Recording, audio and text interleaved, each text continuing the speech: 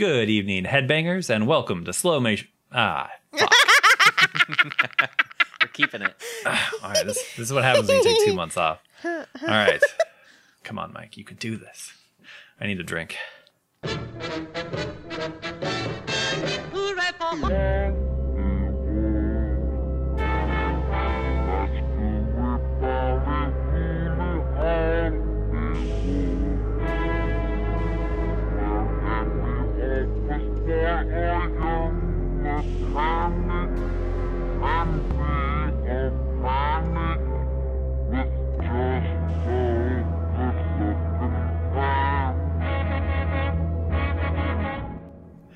Good evening, headbangers, and welcome to Slow Motion Triple Feature, a podcast in which 3 friends watch 3 movies over the course of 3 weeks.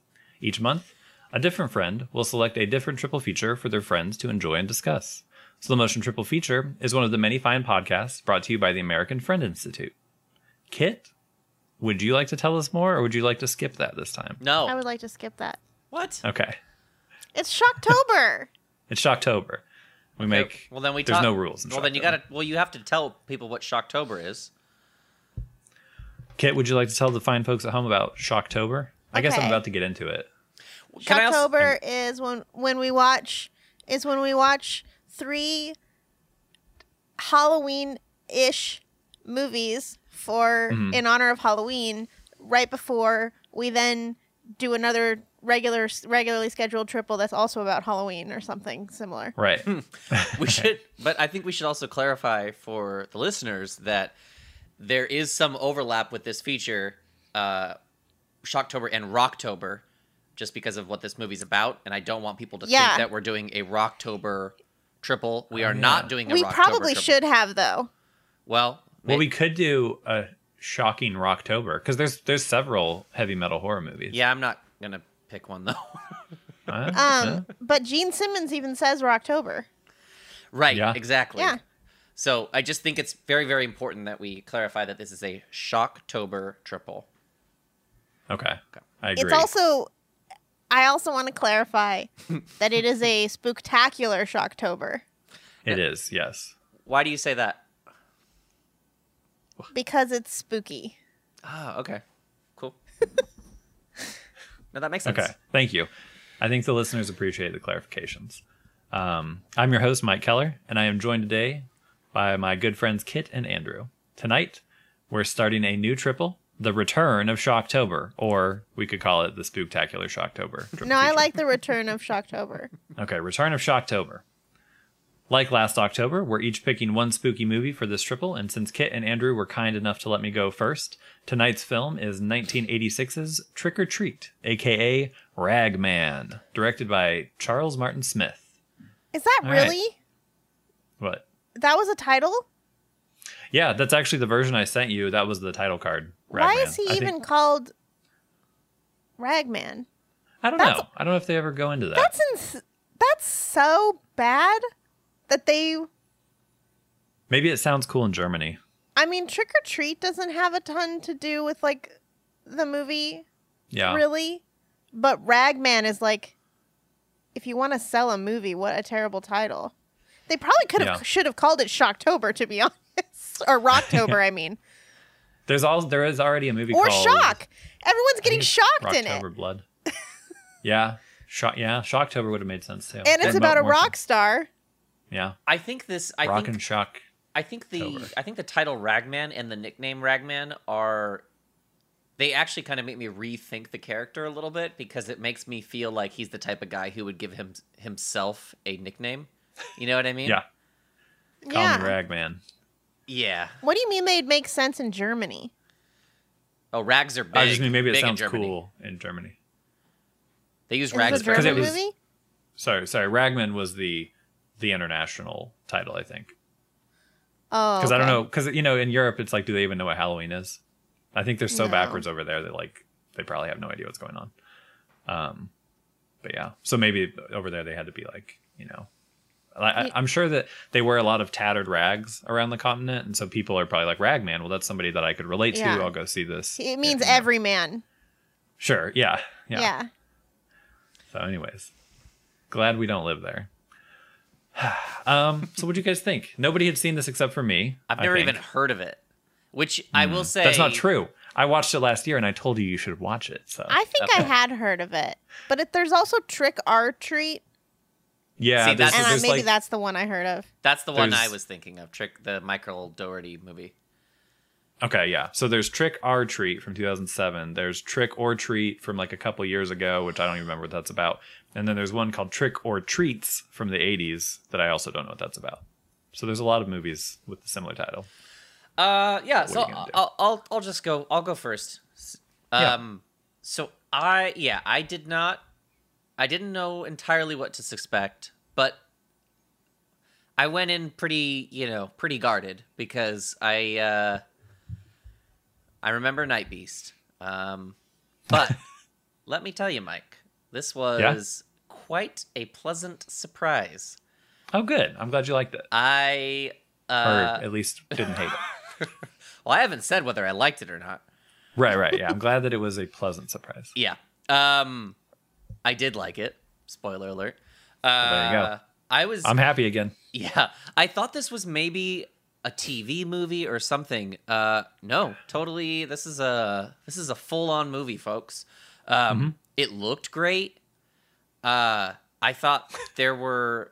I mean, really, it looked like the cinematography. No, I agree. The cinematography, the light. What? I was just laughing because it's like Mike actually picked a movie this time. Like, this is a movie.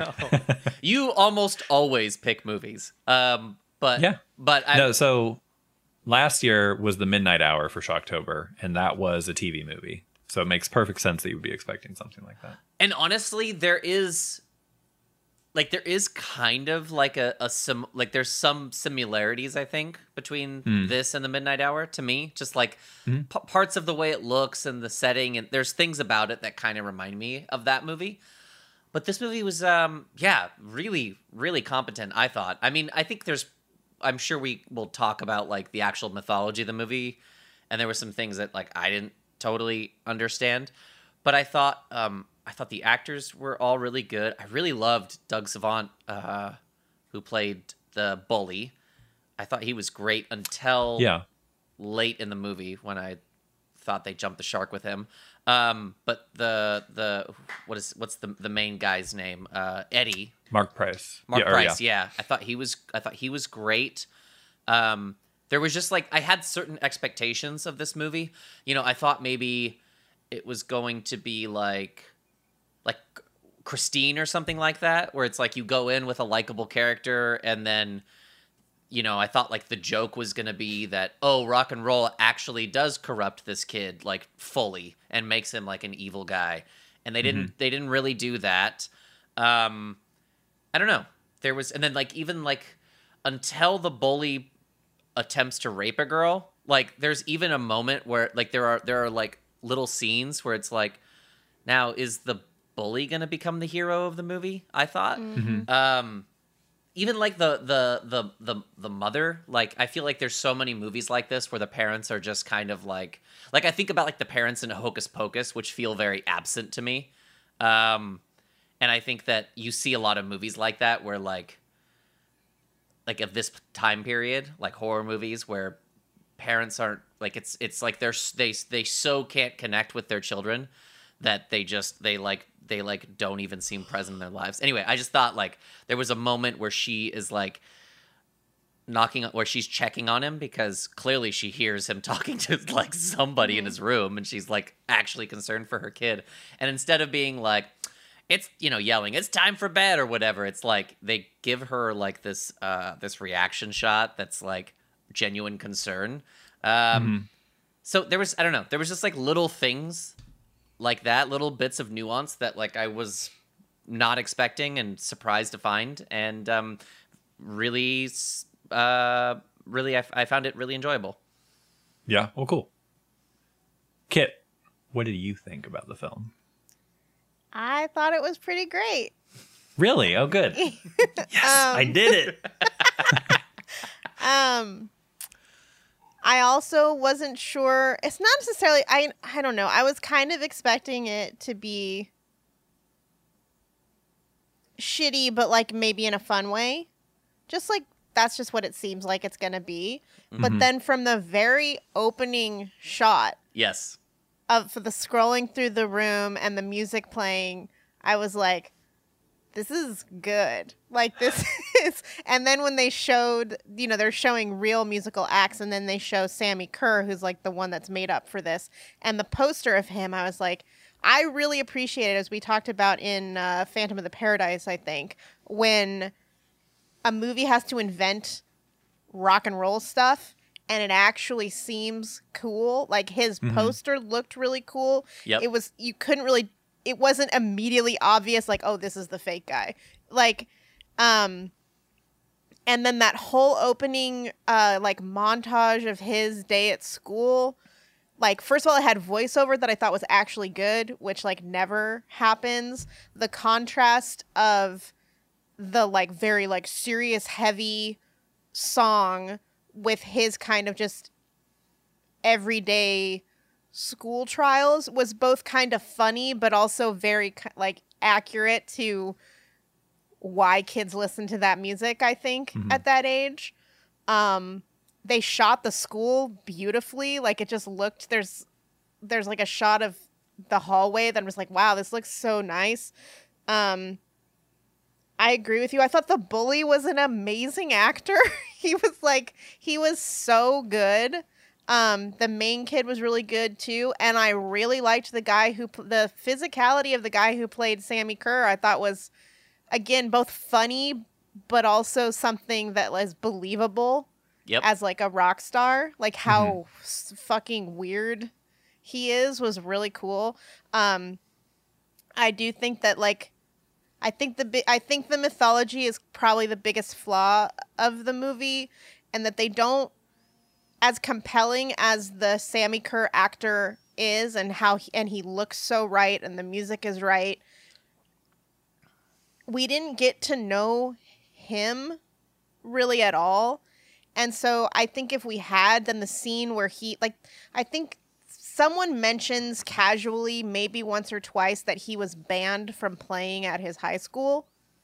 And so that moment when he shows up, his sort of like ghost form shows up and plays again, would have been pretty exciting if we knew at all what that meant to him, I think. Yeah. So he's just a bit too much of a cipher, I think, to get as much enjoyment out of that as we possibly could. But yeah, I was like surprisingly grounded in a way, insofar as like the portrayal of bullying also doesn't feel as cliche and over the top as it is in a lot of movies like this. It felt very accurate. But there was also like like there was real stakes, and like it wasn't just like goofy. Like it was legit, like kind of scary bullying, but not like, I didn't think anybody was going to get murdered. You know what I mean? Yeah, like, I think you felt it a lot more. Like, I felt the main character's, Eddie's, like, the kind of, like, just everyday, unending discomfort you would feel walking into that situation without it being, like, with it still being believable that no one would do anything about it, you know? like, the bully was sophisticated in how he bullied him, but then it also was like scary and at times violent. Yeah. Well, great. This is awesome. You could have this regularly, Mike. I mean, it's very hard to find something we haven't all seen that it turns out that we're all, well, I guess, yeah, I've seen, but yeah. But yeah, especially with Shocktober, we get kind of nervous because, you know, we have to, you know, avoid gore or, you know, stuff like that. So yeah, so the first time I saw this movie was last year, and I got super lucky because I watched a horror movie every day last October because I just, you know, it was 2020, COVID, etc. Had a lot of free time, and I watched just one every single day, every single night, and a lot of them were duds. Like, I tried to watch stuff I hadn't seen before, and a lot of, like, the months just kind of, as it went on, I was like, "Ooh, I don't know if this is really a good use of my time." But anyways, this wound up being my Halloween movie last year, and it was on October 31st. I watched this for the first time, and I was like, "That was great! Like, this was so good." And I hadn't heard anything about it other than from a podcast that I listened to, but it's not like it really has, from what I can tell, like this very vocal cult or very large cult. But yeah, I think it's a really good movie, which is surprising definitely. to me. Yeah. Because So I guess what happened is that it was De Laurentiis Entertainment Group. Yeah, and that's so, the other thing. That's Yeah. he's a big producer. Right. But I think they were by this time in the 80s, they were really having a hard time with distribution and all this type of stuff, just because they had, like, De Laurentiis is a huge name, and he is attached to movies that we now all, like, know and love. But, like, he's also, anyways, I guess by the mid 80s, the studio was in some serious trouble. They had this whole studio that they had built when he came over to America in North Carolina. And they just were not making money off the movies. And, like, this was another one this actually was a profitable film, I think, but it was far from like a huge hit. But yeah, so I wonder if it just didn't get out there enough in 1986. And so it never, it was probably something people picked up at video stores, but I guess it just never reached that kind of, level of, I don't know what they call that, saturation, where it finally kind of hits with a cult. It is interesting to think about, like, because there's plenty of movies that are good or bad that there's plenty of bad movies that get forgotten, but it's weird to think that, like, because I do think this is a movie that should have been remembered, and I think it is interesting that, like, good movies that are, and, like, high concept too, like, there's a bunch of effects shot, like, this feels like a pretty, like, a big-ish mid-tier horror movie, and it's so, like, how many others are there? Yeah, it seems like there's movies that are worse than this, that from the same time period, and also, but I don't know, this movie's not very gory at all, so maybe that has something to do with it. Yeah, and I would think that the heavy metal angle would maybe have kind of had a built-in cult with it, but I guess maybe it just didn't resonate with that crowd, and it wasn't resonating with the gore hounds. And I honestly think, like, as a heavy metal movie, as a music movie, like, it's good. Like, the music is good. I think it's the original music is very good, and feels authentic. It is actually, like, Gene Simmons is very well cast as a radio DJ. Ozzy Osbourne was hilarious. I loved it. I loved both of it. That's such a cute idea. And, like, it just was so in the zeitgeist then. Like, the teacher on TV who's, like, accused Sammy Kerr or whatever, looks exactly like Virginia McMartin to me. Who's that? Of the preschool Satanist thing.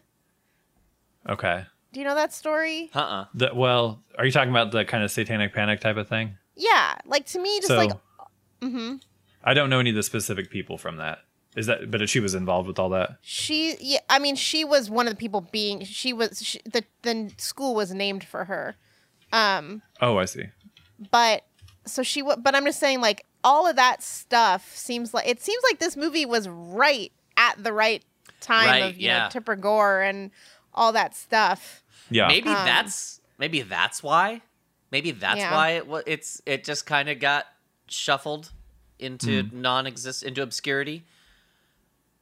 Yeah, it's weird. That's why I watch so many of the movies that I watch, is because you just look for that kind of gem in the rough type of thing. And I also one other thing I thought of about like the Tipper Gore stuff is as I wonder, because I think about, like, other horror movies, and, like, it's you know more about horror than I do, and slashers and all that stuff, but I mean, I feel like it's kind of like an in joke with horror movie, with slashers specifically, that they are prude, like they're going after any sort of like oversexed teenagers, and the virgin is always the final girl or boy or whatever. You know what I mean? Right. So there's like, Yeah. and someone could say that like that's some sort of commentary, even though it's not. But I wonder. As I was watching this movie, I was kind of wondering, like, were they commenting on this stuff? And then were they kind of doing the same thing that slasher movies do, where it's like, we're gonna kill people having sex, and then we're gonna sort of make them kind of a villain, and then kill them and enjoy watching that, and then are we gonna do that with rock and roll here, where it's like? He starts out as kind of a good guy, but they start to hint that he's kind of turning bad from this demonic influence. And this is based on the whole, like wasn't this like a Judas Priest thing? Or a bunch of different Everybody about- got accused of it. Like Kiss The got accused of backmasking? it. Okay. Backmasking. The Beatles did Yeah. it. But the spinning of the records backwards, Yeah. that was a thing that predates this movie. I Yes. assume. Okay. Anyway, so I'm taking the long way around here, but like I thought that the sort of like the character sort of realizing like, oh, this is wrong. I want to put a stop to this. To me, it was kind of like, is this movie saying that, like, is this trying to tell people that, like, oh, all the shit in the news, all the satanic panic stuff, that's not what rock and roll is? I was just kind of wondering if, like, if either of you thought, like, was this movie trying to, like, low key, you know, have fun with this, but then also take a stance, you know? Like, yeah, I wondered the same thing because I mean, on one hand, it's like Tipper Gore could have directed this, because it really is just like bearing out. But like, I have to think, especially based on the love and the effectiveness of the, you know, rock world that it creates. Like, it's hard to imagine them treating the genre with the respect that it gets in this movie, that would have happened if they were trying to like take it down, you know? Right. yeah. But the movie does end up saying like, oh yeah, but maybe it's kind of like, oh yeah, okay, so there actually is a guy. Like if overall it's sort of making fun of it, I certainly like that interpretation better, that like, oh, some guy's gonna come out of the fucking record and tell your kid to kill all his friends or Right. something. Yeah, I guess I bet that if it was 1986, you're a metalhead and you go see this, I wonder if sort of some of this would rub you the wrong way. Like if you might see in it that like you were saying, like, well, Tipper Gore could have directed this. Mm-hmm. And maybe that was kind of what kept the heavy metal crowd from, I guess, embracing it. Although I'm sure some people did. But yeah, in me personally watching it, I could see that, but I do like that it doesn't really. You couldn't, I guess. So let's say there's the Tipper Gores, and then there's the, well, I don't know, the metalheads. Who was it? You said Judas Priest was one of the metal bands. Judas Priest was in there. Okay. Twisted Sister, like Dee Snider, Okay. who actually spoke, I think, in Yeah. Congress. He did, and Frank Zappa did too. I remember. Yeah. Or I mean, I don't remember, but I have seen. I wasn't there. Anyways, so you got these two camps. Anthrax. Yeah. Yeah, and so, but I wonder if, like, I guess that's all definitely in there, but I don't think either one would watch this movie and be like, "That's exactly what I'm saying," or would necessarily be totally turned off. Like, you know, I don't think Tipper Gore would probably like this movie. Well, I think but- this movie comes out as a defense of rock and roll, is what I'm saying. Yeah, I would agree. I think it's Okay. probably, and I think like Kit was saying, like they clearly like the music and they clearly like that culture. So I think they're having fun with it, but I guess I don't totally see it as like a self-aware defense of that, but I could see that like that could have been the intent of the team, the But crew. I think it kind of comes down to like, what is Sammy Kerr in this movie? Like, Right. you know, like, Well, and like you could also just say like I mean, because he's a metalhead. The Eddie is a metalhead, but he's obviously got a conscience. He tries to put a stop to Right. this, and by the end of the movie, he's like, you know, busting his butt to save the town, to save, you know. well, yeah, the I'm kids. thinking of like Columbine or something. Like, Right. the moral could be like your kid's still responsible for their actions, and they don't, you know, they're not being brainwashed. Right. Yeah. Well, and I guess at the end he does smash up his record player, but to me that's just like once you've had a demon pop out of, or once Yeah, you've had you kinda gotta get rid a of man, it. yeah. So it wasn't like I'm leaving that metal stuff behind. It was But just kind of like that isn't sucked. he DJing at the station at the end or something? Oh, something like that. Yeah. Like his voice is saying the nuke, like radio stinger, isn't it? Oh, is it? Okay, I don't know. I'm a little fuzzy on the end right now. Yeah. I just watched it last night. I think what makes this one of the things that makes this movie good is that it's at first and foremost it's concerned with itself. Like, I think that Yeah. all the things we're talking about, it's more just like a side curiosity. Sure. Because I don't think that the text is super worried about Tipper Gore or saving rock and roll from those people or whatever. Right. Yeah. Yeah, it's not like a deeply political No. movie, but I do think it kind of relates to the lore question of like does he still listen to metal at the end of this movie? Right. Or is he done with this? I think that's why I'm trying to confirm right now. I'm going through the movie to see if he is like doing the radio station at the end, because to me that would be the thing that would tell you, oh, okay, he's still Right. Yeah, the movie's at least acknowledging it's not the heavy metal. It's just the one-off where the rock star implants themselves through some sort of spell into the music and then is conjured. Which, that could happen with blues. That could happen with country. Any artist could do this type of thing. Yeah, at the end of the movie, he's putting a tape into the stereo at the station, and he says, "Wake up, sleepyheads! It's party time." Okay. I mean, it might be the same night, actually, because he. Oh no, I think you're right. I think it is kissing her, and then he's like, "Yeah, okay." Yeah. Okay. So that's good. I guess that should please the metal fans out there. I mean, he's still technically grounded. He should have gone straight home. That's true. No protagonist is perfect. Let's see. But yes. I've got some notes on the cast. I've just got some notes on the movie. I guess I don't know if I finished like my kind of overall take. Mm-hmm. I really, really like this movie. I do think it waffles a little story-wise in the third act, but I think that the movie is just, I mean, the third act is just very fun. Whereas I feel like the first part of the movie, like you really kind of get into this character and you get into like the stuff that's going on. And I don't really know a better direction to go with it. But I do think it kind of becomes more, like as it becomes more outlandish towards the end, I think it maybe just gets a little shaky, but it's still. I would say that like the first 40 minutes of this movie are, I don't think I would change a thing. Like I think the moment I started to kind of just, because I mean I was not looking to dislike it, but there was just like, okay, I haven't heard of this movie. Exactly. It's so good so far, Yeah. I'm waiting for the other foot to drop. So it was when they're when the bully and his girlfriend are in the car, and it starts, and it's like the supernaturalness goes to like a new level. I wrote the exact same thing. That doesn't quite jive with what I've seen prior. Because everything is so, I don't know, there's like a real subtlety to it, and now I'm actually seeing like an actual monster. Yeah.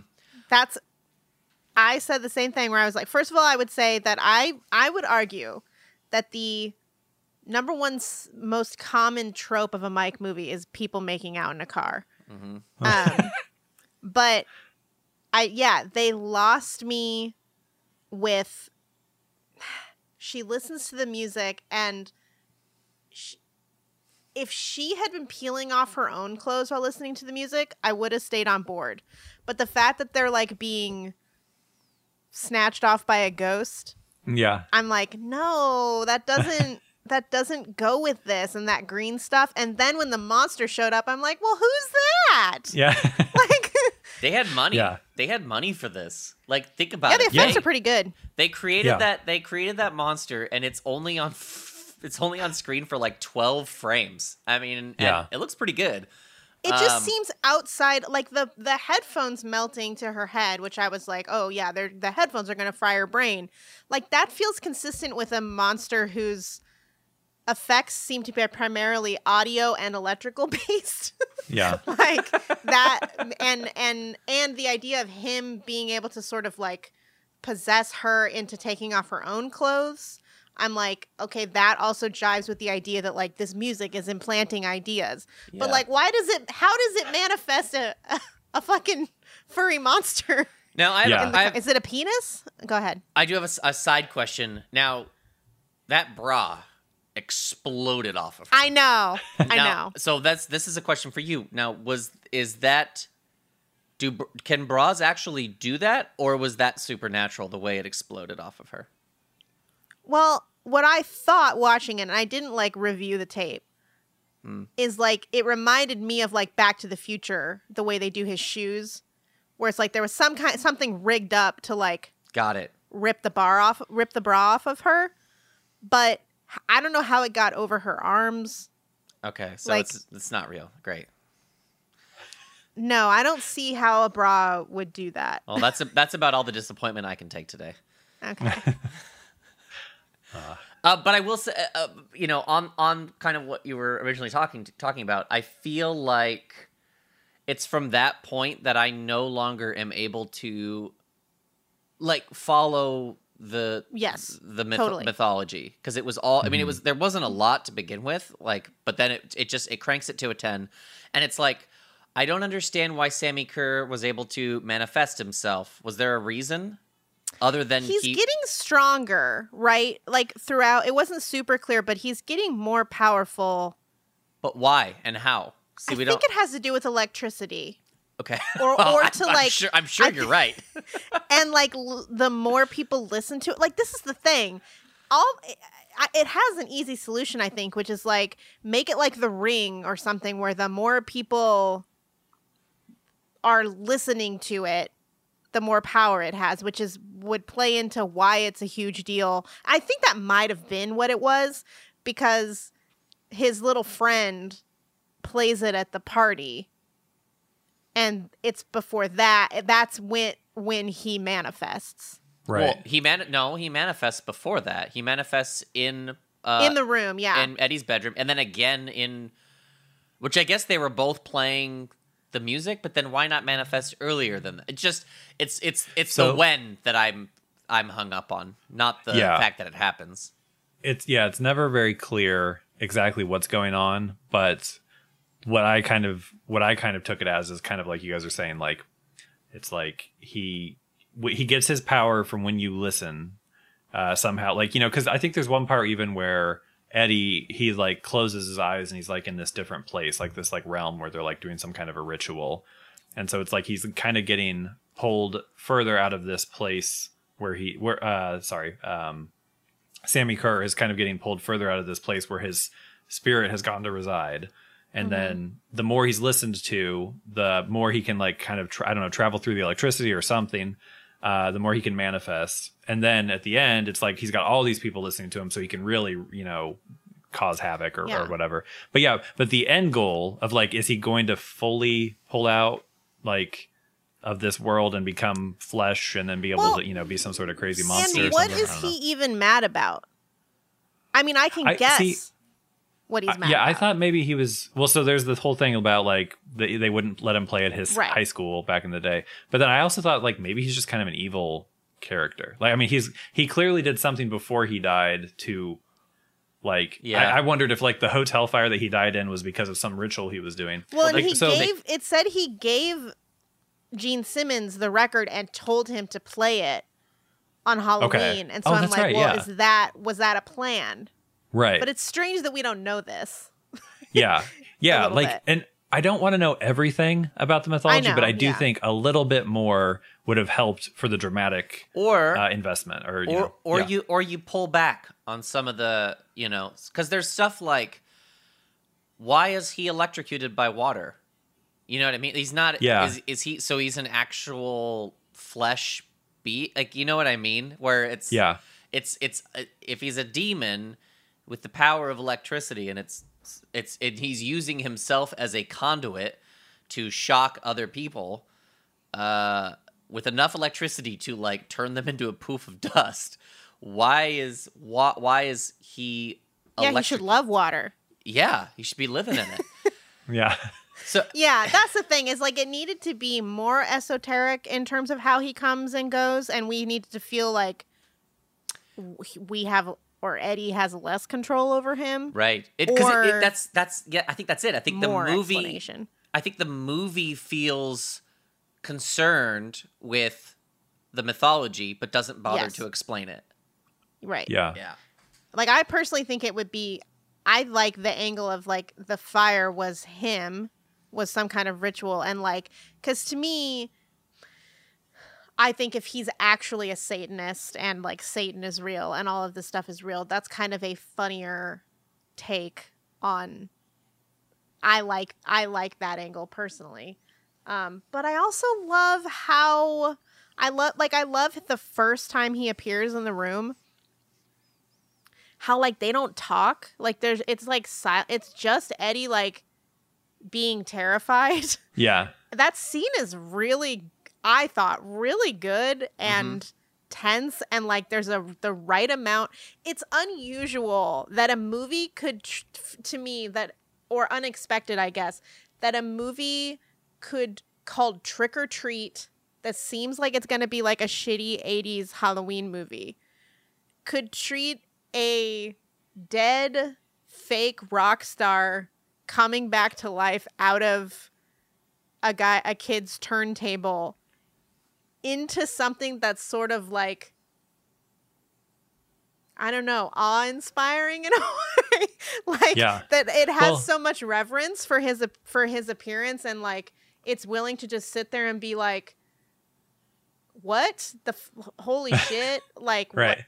For long stretches, like instead of it turning into some kind of, you know, they have some kind of cheesy conversation. I'm like, damn, this is not what I would have thought this would be. So, and it's really tricky because like that's an advantage the movie has. Like they can probably do that scene because they don't have people being slashed every 10 minutes like a slasher film. Because, and one thing that's hard, like when I try to write stuff, it's like if you're trying to write something scary, it's hard to like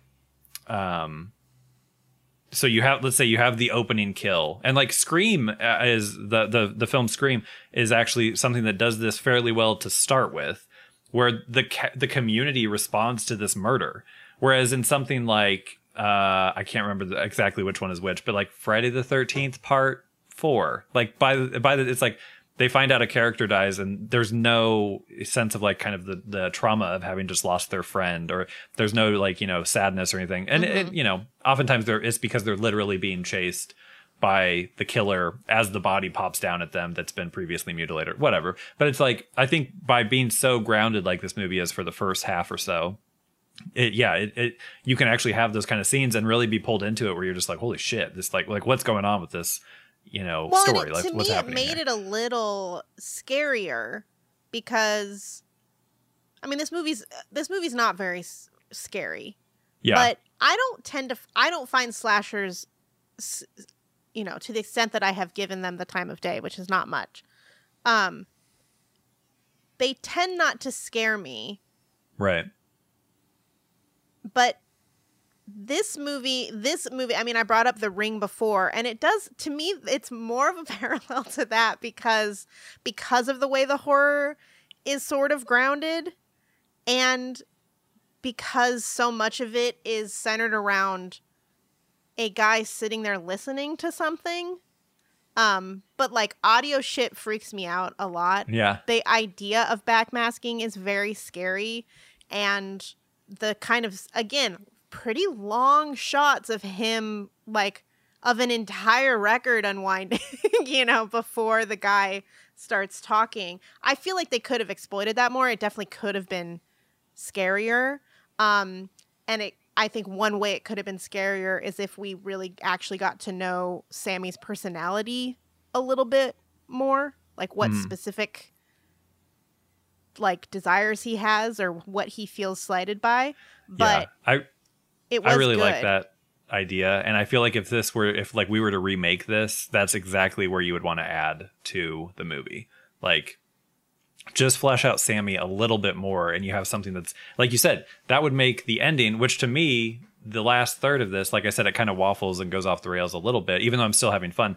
But like, that would give me that, like, the dramatic investment I have, or sorry, the emotional investment I have in the first portion of the movie. If you could carry that through to the kind of more actiony, you know, chaos at the end, which you could do by developing Sammy more.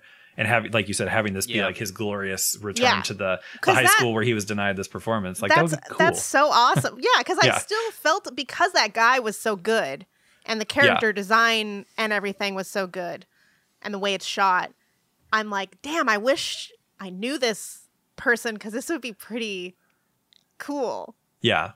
That he's getting to play. And just the idea of a guy who's achieved fame, but what he really wants is to, like, go back and play his high school is like, that's an interesting idea. I also think it's a great take. Another thing a lesser movie would do is have him just be a rock star. It so takes it to the next level that he went to this kid's high school. Like, how that would change your relationship to your idol, knowing that he came from the exact same small town you came from. Yeah. And you can talk to people who really knew him. Like, that's such a great idea. And I think it gives a good, like, it strengthens the parallel between Sammy and Totally. Eddie. You know, like, here's a character who's trying to go back to high school. Presumably, he went through a very similar situation that Eddie is going through, where, like, high school is not going well. So maybe it's something about going back and sort of conquering it. And I really like that idea, but you're right, we don't ever get to hear Sammy express that. That's really maybe where the critique comes of not the music per se, but the way that he's using it. Because, like, what Eddie ends up with, Eddie's walking around school, you know, hating every single person he interacts with, including the girl he ends up making out with. And I think somewhere in here, there's a critique of that attitude. Even though it's understandable, he's being bullied and, you know, those guys are assholes to him. But his means of dealing with it, of just, like, closing himself off and kind of stewing in his hatred for all of it, ultimately is not good for him. And he ends up proving by the end of the movie that it was not strictly necessary, that he actually, one, could stand up for himself. Because when he does stand up for himself, it's not with any supernatural assistance, you know? Yeah. And he ends up getting with this girl that he liked, who turned out to be a lot nicer than he assumed she would be. Yeah. Well, he's got, like, a crush on her to start with, but then he gets so furious with her after the pool incident. So yeah. But yeah, I feel like he doesn't really lash out at her until then, and he's not really like it doesn't seem like he just hates everybody at the school, but he definitely doesn't feel like a part of it. But anyways, yeah, that's quibbles, but he was really good. I'm just thinking about he was great. I'm thinking about that pool scene, and it's I think it's a lot for an actor to carry sort of that much, I don't know, emotional breadth. Like, because he has to get angry and to a point where you believe he's going to, you know, consult with a demon to kill people. He has to be sympathetic at the same time. He also has to be an awkward teenager. And kind of a hero. Like, there's all these different elements that I think he plays them all really. Like, when he's yelling at her, I think that scene is so good, because you're sympathetic towards both of them, and you're also scared of him and scared for her. I don't know. It's a lot. It connected to the mom, and like, that's kind of what I mean. Is it seems like there's something about the media reaction, at least at the time, not necessarily in the movie too. The media reaction in the film even is this kind of like that this music is to blame. But the reaction of the mom Yes. and Yes. the girlfriend is, we're concerned Fear and about yes. you. Yes. that yes. you're so unhappy and angry. And Yes. it's not, you Yeah. know, his mom looks at the covers and she's like, "Ugh," you know, like she Right. doesn't seem, but her brain doesn't go to like, I'm banning you from listening to this. It goes No. to like upping the amount of care that she's giving to Yeah. him, which You're- is like, yeah. that could make me cry thinking about that right now, because, you know, I know someone like that, who, you know, went through that as a kid. And it's so sweet to think of the response being not, we're going to ban this, the only thing that's getting you through this. You know, instead of that, seeing like, okay, this is helping you, but like, let's also try to give you other outlets and make sure that we're Right. still trying to talk to you and Yeah. engage you and get you out of your room sometimes, you know? And there's Well, and even sorry. I was just gonna say, like, I think you're so right. I think that's a very good point. I think there's just so much subtext coming from the mom and like her relationship with her son, and it comes through with so little text. I think it's really interesting. You know, where's the dad? And you know, Yep. you know what I mean. And then like the mom is you know, she's even just like a scene of her exercising awkwardly in her room, like. That shot was great. It was. I loved it. So many great shots, by the way, which I want to talk about too. But yeah, I don't know. There's just this movie's very smartly Yeah. and very economical. You know. By the Yeah. way, directed by Charles Martin Smith, who played the nerd in American Graffiti Yeah. Mm-hmm. So and made Air Bud. I was gonna say I've got some like cast and crew notes. His But yes, filmography that- is nuts. It's Airbud and Dolphin Tail. It's a Bob. So- It's a and Dolphin Tale too. Yes, It's yes, a Bob of I course. mean, Clark Air Bud situation. did make me and Sydney cry as kids, but I don't. Airbud, yeah. Yeah. This I've is never seen it. this is Bob Clark to me. It's like Yeah, no, and yes.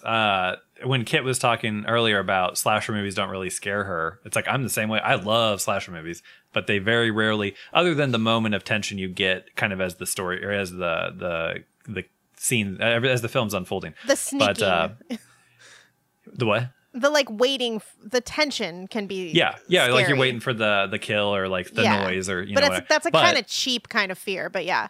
Right. But Bob Clark's Black Christmas I is was a thinking that slasher too. film Yes. that is scary. Like was- you turn yeah. that off when you're done and it's just like you're just creeped out. I was thinking of That's- that while she was. I was literally thinking of that while she was saying Yeah. slasher films Same don't here, scare yeah. me. I was like, well, we should watch Black Christmas then. I really Yeah. want to see it. It's but beautiful. I think it'll is ruin it- my life. is it that I can't remember if it's, It's gory not. or not. I don't It's remember. not. It's not not very about gory. goriness. Okay. That's not why. See, that's not why Just it would scary. just. It would be so. Yeah. It is. It's Yeah. It's It's a And great it's movie. Just being attacked. I know. I want to see it. But yeah, it also, you watch this movie and you kind of can't believe that, like, wow, this wasn't the start of an illustrious career. I mean, he's doing Yeah. fine for himself. He made a living. He's done a lot of work. Yeah. But it seems like I don't know, a up and coming great Yes, filmmaker made I this agree. Yeah. movie. I agree. Well, did you look at the screenwriters at all? I guess. No. So let's see what I got here. Oh, maybe I didn't even note it, but it was James Wong and from X Files. yes, and his other I can't think of the Whoa. guy's name. So they were both, I think, Morgan and the- Wong? Glenn Morgan. Yes. Yeah. Yeah. So he's actually Glenn Morgan. I think is actually his friend. He's Eddie's friend. Oh, Roger. In the movie. I think so. Okay. He has some role in the movie, and I couldn't really play because I don't know what he looks like. I wasn't paying attention to that. But yeah, they're both uncredited screenwriters apparently for this, the X-Files guys. And then the main screenwriters, I think I looked at what else they had done, but I don't remember. But I guess since we're on the subject, for some of the cast, so Mark Price, who was Eddie, he was also in Family Ties. He played Alex's friend. Yep. I can't think of what his name was. But he does a lot of stand-up and a lot of TV work now. And he allegedly beat out Keanu Reeves for this role. Probably the producing the team best. that made this went forward to produce Bill and Ted's Excellent Adventure, which Keanu Reeves was cast in. Very cool. But let's see, Kevin Yeager did the special effects. He is from Lawrence, Kansas, which is where I went to college. Nice. He also did Sleepy Hollow, Face Off, Yes. and several Nightmare on Elm Street films. Hell yeah. That tracks. Those Wait, he was he did Sleepy Hollow? Uh-huh. Wow. Yeah. Yeah. I So believe he's it. actually got quite a career, Kevin Yeager. It looks like Nightmare on Elm Street to me. Yeah. No, and I think that this was probably Dino De Laurentiis. I think somebody even said that in something I was reading. I can't remember if this was a critical insight or something like somebody involved with the film actually said. But like Dino De Laurentiis wanted his franchise, and he saw Nightmare on Elm Street and was like, let's do something like that. And so I think that's what this was kind of what they were going for. I can see that. But before we move on, I got to say, Okay. Kevin Yeager, he perhaps most notably designed the Chucky doll from Child's Play. And then perhaps most notably, he worked with Weird Al on Fat and UHF. There So it is. There you go. That's the one right there. Can I just say, the new Chucky looks like shit. Is it a TV show? I don't mean the show Oh, the specifically. movie? The doll. Oh. The they changed redesigned it? doll, I don't understand at all. For the movie with Aubrey Plaza? Must Or something? be. I think it's the TV show. It's Okay. like Okay, on 'cause FX I've- or something. I seen haven't. it. I saw checked a out bit. preview for it, and the doll has been redesigned, and I don't know what the point was. Yeah. Because it doesn't look more like you'd think if you did that, it'd be like either a more current aesthetic or to make it seem more like a doll or something. And it's like neither. I'm just like, I don't get Weird. this. It just looks cheaper to me. Anyway, sorry. I never heard anything about that remake. Or the I one heard it with was Aubrey good. Plaza. Really? Okay. Yeah, like pretty good. Mark Hamill does the voice. He's obviously a great That's voice great. actor. Yeah. Interesting. But people were also mad that Brad Dourif wasn't doing it. So, who Right. knows? I just watched the original Child's Play. That's after. So I watched Psycho 2, Psycho 3. I'm going to watch Poltergeist 2, Poltergeist 3, and then I'm going to watch Child's Play 2 and 3. Because it's just like all these sequels I kind of never got around to. I want to watch all of the Child's Play movies because I read like a really good article like couple years. I think I shared it with you, but basically there's this like thing that like people don't know except for fans, which apparently is that like the Child's Play movies, if it's your bag, like apparently they like maintain their quality even into the depths of like straight to video. Yeah. It's like the same creative team the entire franchise, Yeah. which I think is interesting. I haven't seen 2 or 3, but I have seen Bride of Chucky and Seed of Chucky, and like they were perfectly fine. Like I'm not nuts about the original Child's Play. I enjoy it a lot, but it's not like one of my all-time favorites. But yeah, I would say, obviously, the first is probably better, but yeah, it seemed like they're pretty consistent, and that's one of those things too that weirdly does have this cult. It's just somehow I don't ever like cross into that sphere or something. Yeah. But there's big Child's Play Chucky fans out there, I guess. Apparently, because they made like 8 of them. So Yeah. Anyhow, Trick or Treat. I gotta stay focused here. Yep. So the soundtrack was done by a band called Fastway. The soundtrack for this film doubles as their 4th album, and the band has I guess it was founded by somebody from Motorhead. I can't remember if he's like a guitar player or bass or something. I don't know. And then some other bands, but their singer Dave King went on to form the band Flogging Molly. So that's wow. Holy kind of shit. I felt like the That's wild. pedigree.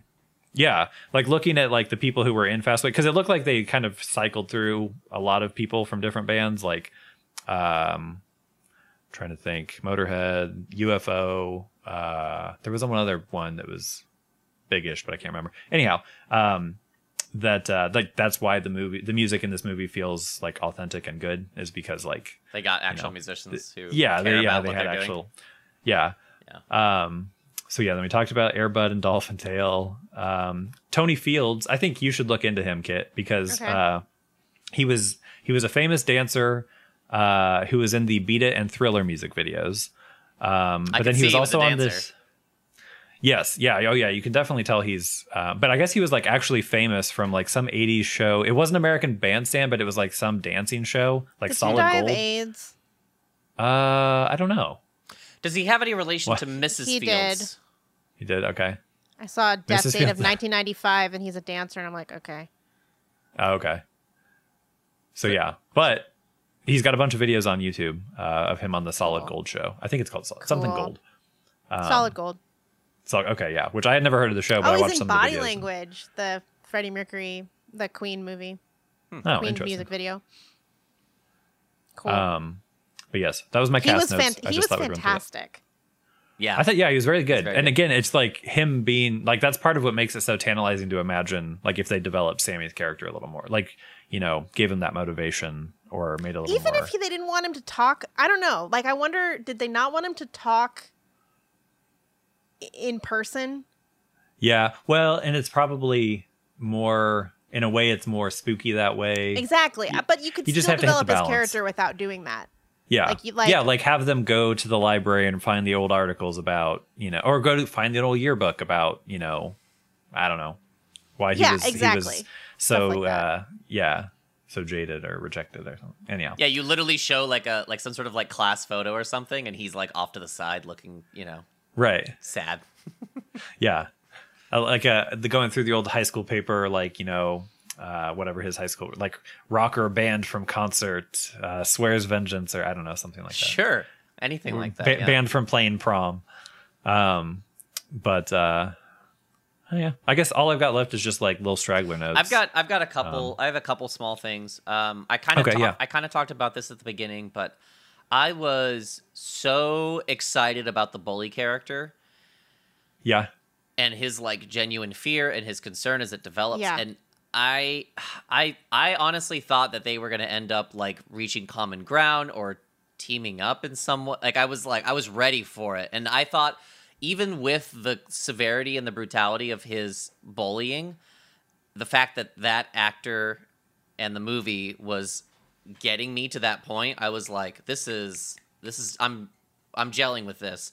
And then I just feel like he goes to like rape that, I mean, I don't know what else to call it. I mean, he's forcing himself on that girl. And it's like, why? It seems like that only serves to make just to tee up his death. Yeah. And it's They like, kind of, yeah. but that's the thing. And like, that's a cheap thing that we do me and my shitty horror movie friends, when we make our movies. That's like a cheap way, I feel like, of just like getting the audience excited about somebody getting killed. But that's not what this movie is. This movie's smarter than that. So, Yeah, it would be better if we were conflicted about him Yes. dying.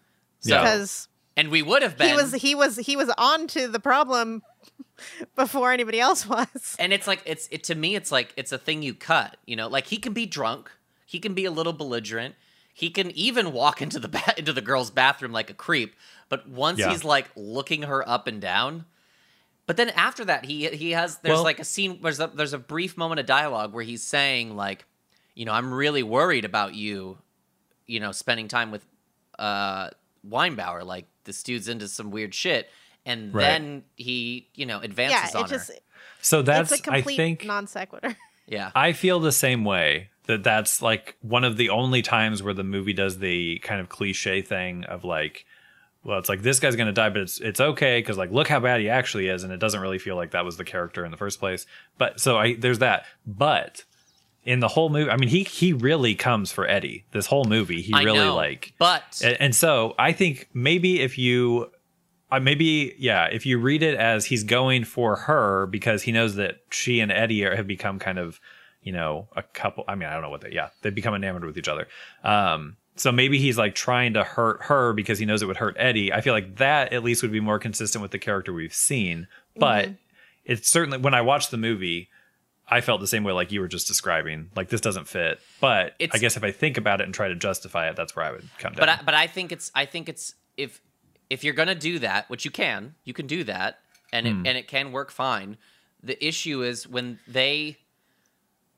there's the scene after his tie gets sucked into the lathe, Yes. and he's genuinely like terrified. And then after the thing with his girlfriend and the melty headphones, he goes to his house and he's like, "You've got like," I mean, they're just saying there's a a genuine there's a genuine moment of like fear and some sort of realization that based on his movie, he's the hero. Yes, I think this movie. Yeah. But I think this movie is suggesting that this character is going through some sort of metamorphosis, and then we end up right at the beginning again. So Yeah. I think you're right. If you cut some of this stuff, I think if you literally cut him going to Mark's house and they kind of, because that was the moment where I was like, oh, the bully's going to be the hero and Mark is going to be the actual villain of the movie, which right. would have been, Because he even when when Eddie comes out, he even does this kind of thing where he like holds his hands out and the flames rise out of the pumpkins. Yeah. Which would be like the thing where like, okay, like this guy has become the villain. He's gotten too crazy with his powers. Yeah. Right. Yes. So anyway, it's not like a deal killer, but it just felt like here's an interesting thread. Yeah. And the thing is like all you have to do is either fully commit to him being a douchebag, or you let his death mean something. Yeah. Yeah. It's only disappointing because he's so not a cliche of a bully before that. And then they're just like, rape is a shorthand for bad guy. Right. Exactly. Yeah. I think it also clicked with me while you're talking. I recognized him, but I forgot to look him up. I think he plays Felicity Huffman's husband on Desperate Housewives. Okay. I was like, I know that guy from somewhere. He's also but in Teen Wolf. He's in Teen Wolf. Yeah. He was on Melrose Place for 8 years too. That's where I was glad to see that he's continued to work because he's really good. Yeah, he's good. Yeah, no, he's really good. He's really good with a role that could so easy. There were a lot of things in this movie where I was like, man, is this where that cliche comes from? Like it feels like it's originating certain standards for, I don't know, scenes that I've seen. Like this is probably too inside baseball and we can just cut it. But there's this podcast that I listen to called Hollywood Handbook, and they have these recurring guests who are real people named Whit and Clay. They're comedians. And whenever they're on, they do this bit where like the two co-hosts and Whit and Clay are like interacting and doing kind of like a scene. And then Whit and Clay will keep going off and like whispering to each other and being like, dude, can you believe what he just said? Like they're doing this kind of thing. And the scene where Eddie calls his friend and is telling him, dude, you have to go to his car and get the tape out. And I realized like that's 100% what they're doing. Like to the extent that I think it's a direct reference to this film. They sound exactly like them. One of them's sort of like oblivious, like, what are you talking about? Blah, blah, blah. It seemed really cool. And then the other one's just like, no, dude, you don't get like, and it's so fun. I'm like, holy shit. So maybe on some level. That would be insane if that's actually the connection. But I should send you that little section to listen to be like they're doing the voice that and it's crazy. That'd be funny. Yeah. But yeah, this movie, I feel like it feels very original while also feeling like, oh, this is like where Buffy the Vampire Slayer comes from. Yes, totally. So many things. Yeah. Yeah. Yeah, What year was Fright Night? What year did Fright Night come out? I look it up. I think 88. No, I think earlier. I think 85. 85. Oh, also we should say that the guy who directed this movie did direct an episode of Buffy. So. Oh, he did? Yeah. Oh, really? I think so. Pretty sure. I didn't know that. I didn't look at all his credits. He's directed a lot, or he's either acted in or directed a lot. Yeah, a lot of TV. Yeah. Shoot, I was gonna say we're talking about that makes me want to watch that Fright episode and be like, just again because some of the shots in this movie are so good. Yeah, I bet. And even like the way and now that we have the Buffy connection, like the way the high school looks in Buffy is like very. I haven't watched that show in 15 years or something, but it's very etched into my like Sunnydale High is in my head. And yeah, so I wonder if any of that would have carried over. Well, but I was going to say the level of emotional connection between the the supernatural and the high school reality of like Right. the real emotions that everyone feels in high school are manifesting themselves as these like supernatural occurrences. Yeah. See, and that's the best stuff. Like that's Yeah. when you guys talk about like a Mike movie or a Mike thing, like that's, I feel like my thing, and it's the same with like Are You Afraid of the Dark? Yeah. And I don't know, kind of Gremlins to some extent, but it's just like that thing where it's like the drama of the character gets rolled into this horror kind of supernatural type of thing. Like I love that. I will never ever get enough of that kind of horror. But we were talking about why we were doing Inside Baseball. Like the book that I wrote is, I wrote totally reminded me of the book years, years before I saw this. It's got so many similar things with like trying to draw like a spirit out through a piece of media and all this type of stuff. So that was also kind of weird. Like when I first watched it, I was like, oh, I guess if I ever were to get that book published, people would just be like, it's just like that movie Trick or Treat. But fortunately for me, nobody knows about Trick or Treat. That's right. Yeah.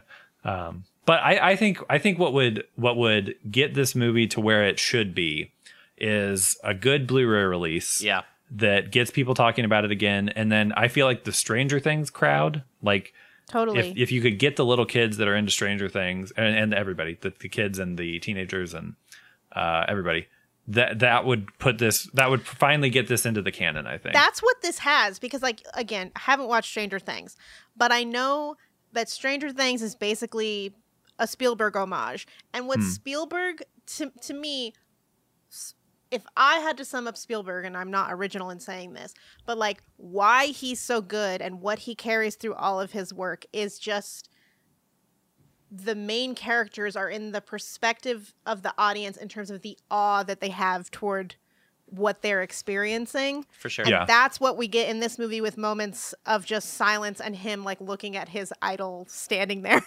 in his room for such a Yeah. long time. That's the feel. That's like the Close Encounters kind of feeling that I'm like, damn, that's very sophisticated for what I thought this movie was going to be. Yeah, definitely. Yeah. I'm glad you guys liked it so much. That makes me feel good. Yeah, Yeah. it's great. Found a gem. Yeah, I think Kit said she knew it was going to be good, like in that opening shot. I agree, but there was a shot that I liked even more, like a couple of minutes in, and then throughout the movie, I was like, oh, that looks good. That's lit very well. That's very dynamic. But there was a really cool shot, and it's just following kids' feet through the hallways of that school.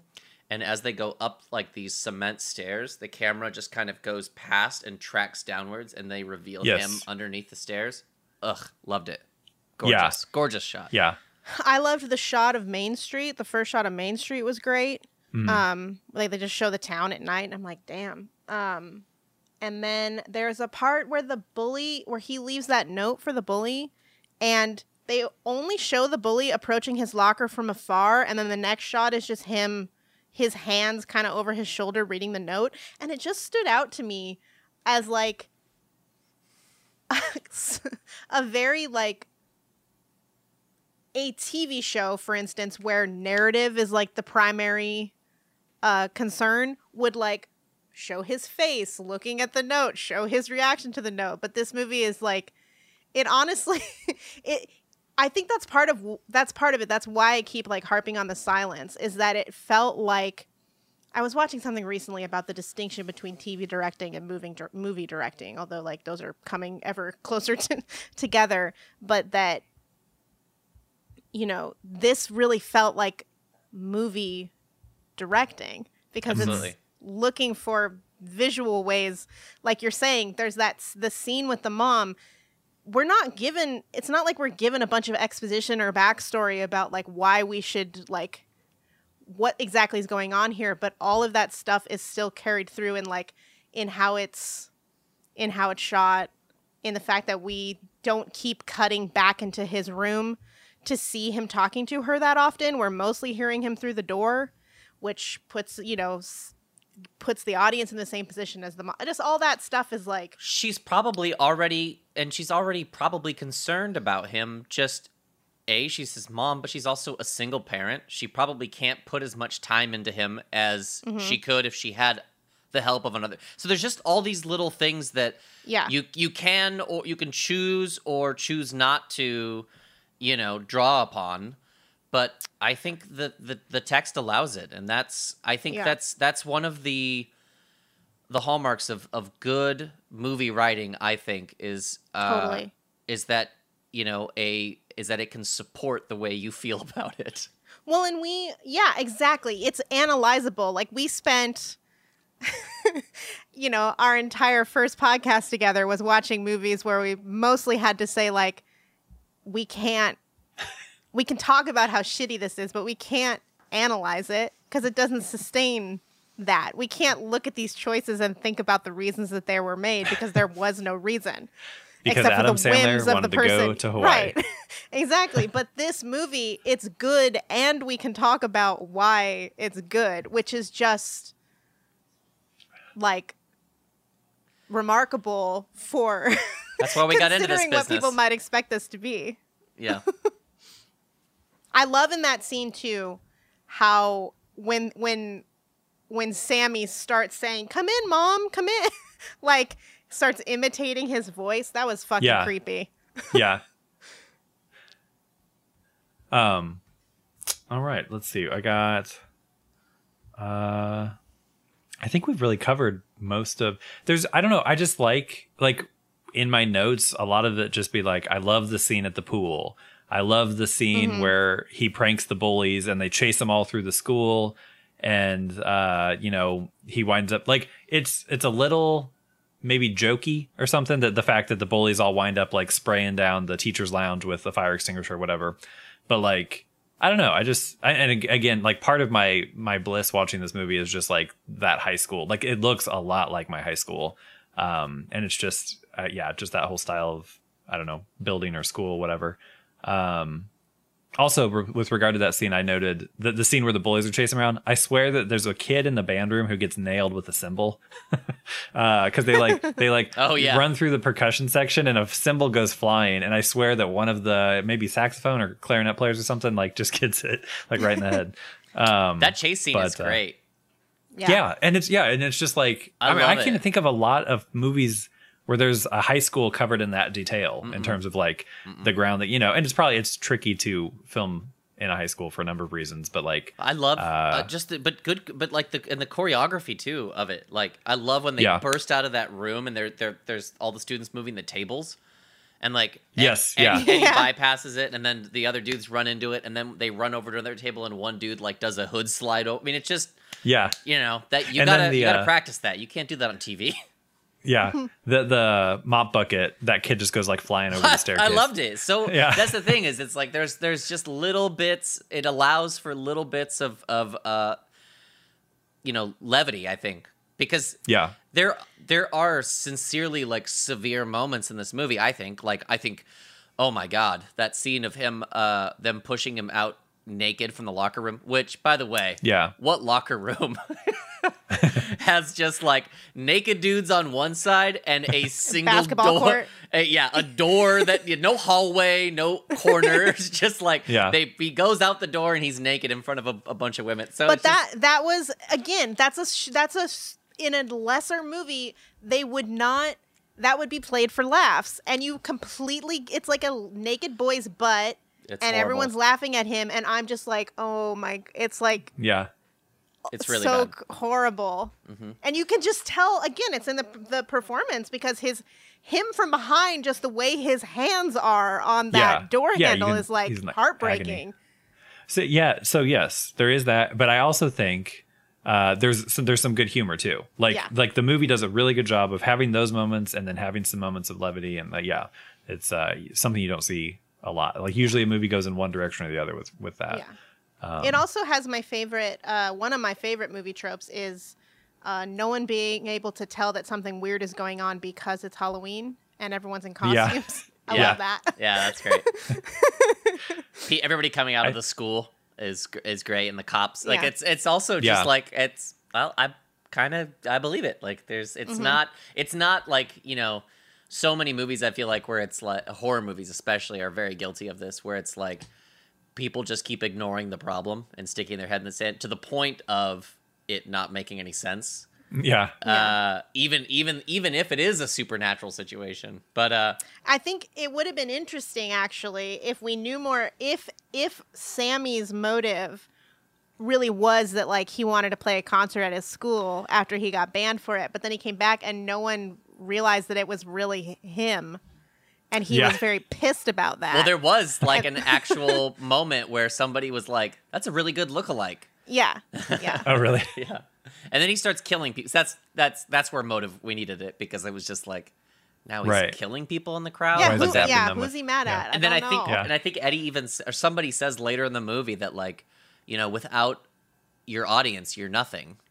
So it's like, well, if you wanted to play, it's just And it's very muddled. He seemingly needed more people to listen to him, like to become more powerful. So yeah, that didn't really make sense. It makes sense in the context of like we have to have bad stuff happening, but in terms of the story, it didn't really fit. But we were talking though about horror cliches. My one that drives me crazy now, having seen probably 1,000 to 2,000 horror movies in my life, is the character who has had like 7 friends die, and then they go into a room alone and it's dark and they hear like a noise or something and they're like, what is this, some kind of joke? It's like, no, it's probably not a joke. Like you just had multiple deaths in the last hour. Anyhow, neither here nor there. I think that's. Do you guys have any stragglers? I liked his room. That was one thing I noted. His room was awesome. Great room. Yeah, great room. Very cool. It was a little bit kind of like the locker room in the gymnasium, where it was like, well, you're not in an attic. You're just seemingly in the hallway, but here you are walking into this bedroom that is like there's no insulation. There's no insulation. Walls. Yeah, he must have been cold. But honestly, like it's exactly. But it's honestly not something that I thought about while watching the movie. So another point. I'm only thinking about it now. But it is funny. Yeah.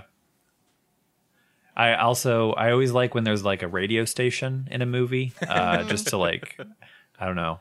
I know that radio stations now are wildly different than they would have been in the 80s and 90s, but now would be a Sirius XM radio station. Right. Yeah. So it'd probably just be like a little hard drive and then like I don't know. Yeah. It would probably look much like this podcast currently looks. But yeah, the only thing I like about Texas Chainsaw Massacre 2 is the radio station, because it's just like you get to see this cool little radio station. I hate that movie. Yeah, not a fan. They're making another one. They're always making really? another one. Yeah. Yeah, that's true. They're always making another one. Lee's excited for it. I kind of am too, but we'll see. You guys. I know. We're setting ourselves up for pain. This is like the people who are going to... Yeah, this is like the people who are going to go see the 4th Matrix movie. It's like, did you learn nothing from My 2 friend and 3? My friend texted me today. It's like, are you seeing the Matrix? And I was like, which one do you mean? And then I was like, I haven't even seen the first one, so probably that would be funny though. That would be pretty funny. See the fourth one without having seen any other ones. Maybe I'll do that. No, I'm a big Star Wars guy, but I've only seen Phantom Menace. So. Yeah. I was gonna do a cyberpunk triple, so I could finally get Kid to watch The Matrix, but I couldn't find 3 like cyberpunk. Like it was like 2 Blade Runners and a Matrix. Right. Why don't we watch Ghost in the Shell? Yeah. I wasn't sure if we were Ghost ready in the for Shell, Blade Runner, and Matrix. I just wasn't sure if we were ready for an anime. Oh, I'm anime now, baby. That's true. You are. Fair enough. I've been listening to nothing but City Pop for the last week. So we're there. All right. For cool. real. All right. All right. I think that's all we've got. Or like, what's the motorcycle one? The famous Akira. Let's watch yeah.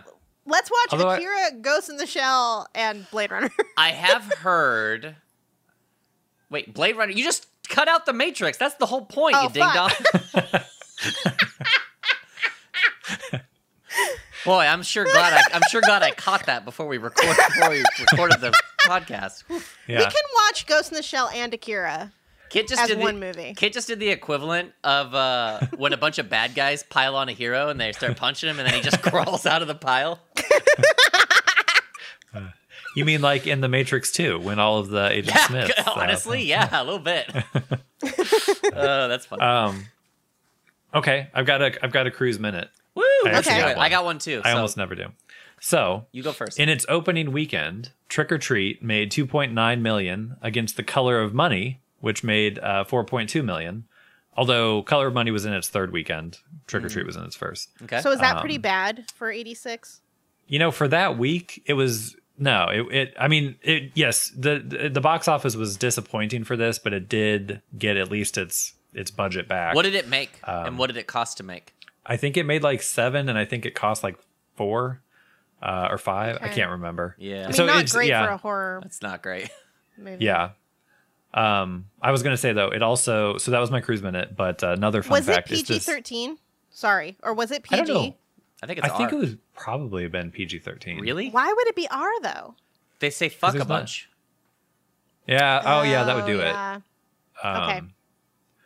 And there's yeah, several. I didn't there are even think to look. several pairs of tits. Oh, there's titties too. Oh yeah. I guess Well, I'm only thinking of like the horror There's, aspect. if and it it's was not just very Right. if it was just scary. the swimming pool, and it's right, it's only 2 years after Temple of Doom, so I'm kind of thinking maybe if it was just the swimming pool, I would be like, okay, this is not. But there's a girl orgasming in it, so it's surprising if it's not NC-17 or Well, That's triple X. I closed my eyes during that scene. That's Okay. just too much. Yeah.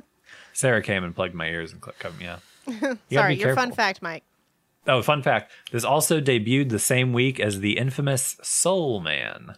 Which is the one where Wow. and also a great movie, From Beyond, which only made $500,000 that weekend, but that's the Stuart Gordon. I don't know if it's directly an H.P. Lovecraft adaptation, but it's a good movie. Which Barbara movie? Crampton. Which movie was it?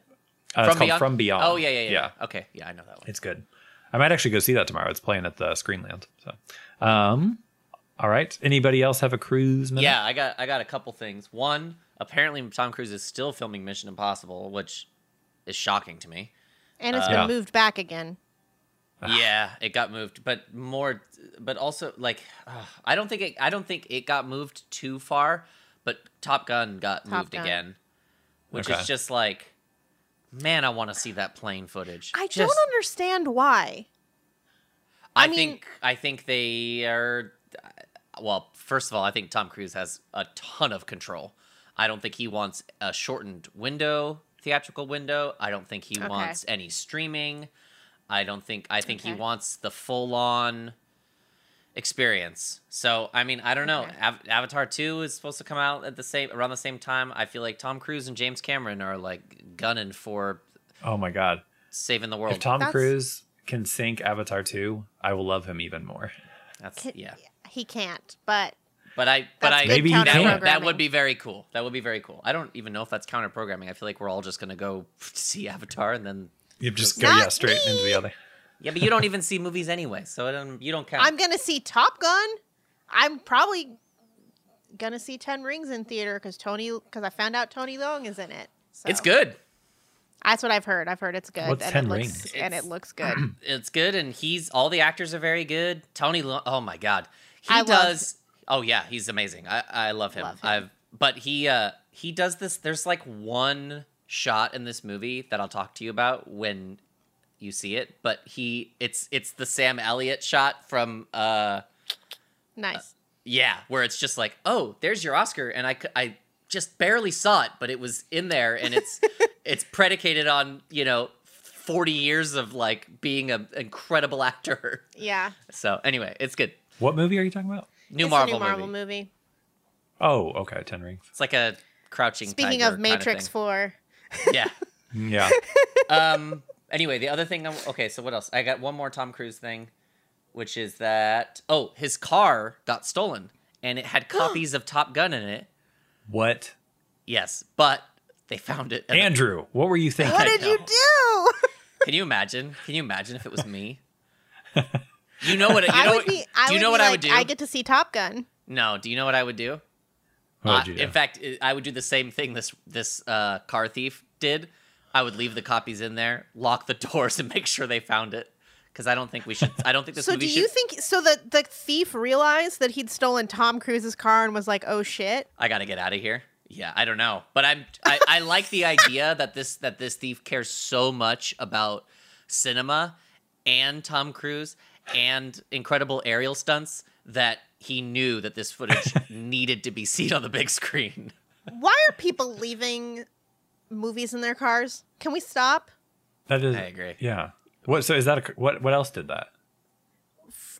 Remember they left actual reels or something in For Blowout. for Blowout. Yeah. Yeah. Well, that was Yeah. a truck going to like the lab or something, so that makes sense. No, But you can't leave the car.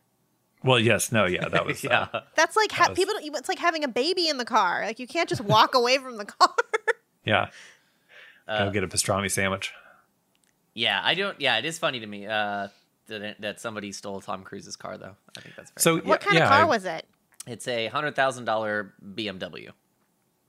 So it's a good car to steal if you're going to steal a car. I wonder what the context was. Was he like at a big party? Was this like a Fast and the Furious or like a Gone in 60 Seconds kind of situation where they're I imagine Stealing everybody's car. that it was a high stakes, high octane situation, no matter what it was. Cool. Yeah. that sounds fun. Yeah, I don't They shouldn't have think he done does it. You should anything never do less. anything bad to Tom Cruise though. I think that would have been worth it if Tom Cruise would have been the one to apprehend them. That would have been cool. So you would steal Tom Cruise's car if you could be assured that he would place you under citizen's arrest? Yes, because here's the thing. I think if I express genuine guilt and He would forgive you. yes, because of Yeah. that clip from I think it's the Mission Impossible 2 premiere Yeah. where he squirts Tom Cruise with water, I think. Yeah. Yeah. And then Tom Cruise like gets real with him for a second and the dude is like genuinely sorry and then Tom Cruise gives him an autograph. So I think I could be that guy. It's like I Yeah. could fake insult him but then like come back so hard and rely on that forgiveness and then we could become pals or something. Yeah, be cool. Well, I don't want to be his friend, but I would like to just hang out with him for a day. I'd be his friend. You don't want to be his friend. I would be his friend. I think Maybe Mike he'd give me a job. I think Mike would be his friend just to prove to us that he would be his friend. I literally moved to Portland for 2 years because Steve said, "You'll never move to Portland." So there you go. All right. Kit, did you have a cruise minute? No. Okay. Well, thank you for joining us. I'll just say, okay, I have one. Okay. There were some pictures of Timothy Chalamet on the red carpet promoting Dune, and Yes, he yes. looked even more like a young Tom Cruise. I was going to text you Oh, because I watched the press junket for that in Venice or whatever the film festival is that's going on right Yeah. now. And it reminded me so much of Tom Cruise in the press junket for Eyes Wide Shut. Eyes Wide Shut. Yep. Yes. I was like, Exactly. I was going to text you. I was like, okay, I get it. Yeah, totally. I wonder if that'll be good. Man, I don't know. I'm a Dune freak right now. I've read the first 3 books. I loved them. Oh, nice. I've got the 4th one sitting there. It's got a picture Yeah. of a giant worm man on it, so I'm like absolutely stoked. Yeah. This dude has never made a bad movie for me. However, this is only half a movie apparently, which is scary. Oh. But I also don't see him as the type of director to make a movie and not have there be a sense of finality to it. So it's like, Yeah. what? He feels is- like someone we should support. I Oh, don't 100%. like his movies. I think he is boring. They're beautiful. But he has been very vocal about the people who are destroying the film industry. So I'm like, Yeah. let's make one of your movies finally do good business. Well, Arrival did well, and Arrival Prisoners did did well, well. yeah. I think it was Arrival did. Yeah, I know. It did. Yeah, Blade Runner did not do so well. But No. Yeah. what are you gonna do? Anyway, I just want to say that he's not boring. You're boring. Oh, shit. That was so not believable. Whatever. Thank you for joining us tonight, folks. Please join us next week for... It's Kit. It's Kit's turn. Oh, Well, okay. you're supposed to say, You're but supposed to Mike, interrupt what are we him. going to... Oh wait, Yeah. but Mike, what are we gonna talk about next week? Oh, thank you, Andrew. Well, I will defer to Kit on that. Okay, so I have a couple options, Okay. but I might just do what I want. So the one that's at the top of my list, as I mentioned, is The Lodger, because it came up so much when I was looking up, like, what are the scariest movies Right. from the 40s. Also, the Yes. screenwriter is named Barry Lyndon, which I think is funny. But some other ones I was looking at are the 1945 picture of Dorian Gray, Okay. the Spiral Staircase from 1946, I own that. and The Old Dark House. I own that one. I have The Old Dark House. The Old Dark House is an interesting watch for like Okay, it's out. Yeah. It's a little Okay. it's worth watching, but it's like oh, this is a very it's like proto haunted house movie, and it's got a weird tone to it. But it's worth watching at some point in your life. I have kinder things to say about The Old Dark House, but I won't necessarily argue we include it in the triple. I really like The Old Dark House. Okay, Picture of Dorian Gray and The Lodger both have George Sanders. This what is Which it? The seems to stairwell? Was it? The Spiral Staircase? The Spiral Staircase. I remember I haven't seen it for a long time, but it's a good movie. That's a very Ha- good. are- That's a very Are there good any title. of those that Yeah. none of you had seen? That I neither haven't- of you have seen? I haven't seen any of them. I have not seen The Lodger from the 40s, and then I have not seen The Portrait of Dorian Gray. And what else did you say? The Spiral Staircase. But you I'm have but seen. I'm very well versed in Dorian Gray lore from because he was in the League of Extraordinary League Gentlemen. of Extraordinary Gentlemen, yeah. Yeah. Well, and I like the Picture of Dorian Gray has a Art Institute. The picture is also in League Okay. of Extraordinary Gentlemen. That one? Just the picture of Dorian Gray's pictures in it, and also Dorian Oh, Gray's in the movie. okay. So Okay. Yeah. Let's do The Lodger. okay. Okay. We'll see. Well, then join us next week for 1940-something's The Lodger. 44. Cool. Slow Motion Okay. Triple Feature was recorded in the booth next to the one that got messed up at the WZLP radio station. Special thanks to our producer Lee, the man in the booth, who makes us sound great. If you'd like to contact us, please do so at slowmotiontriple@gmail.com.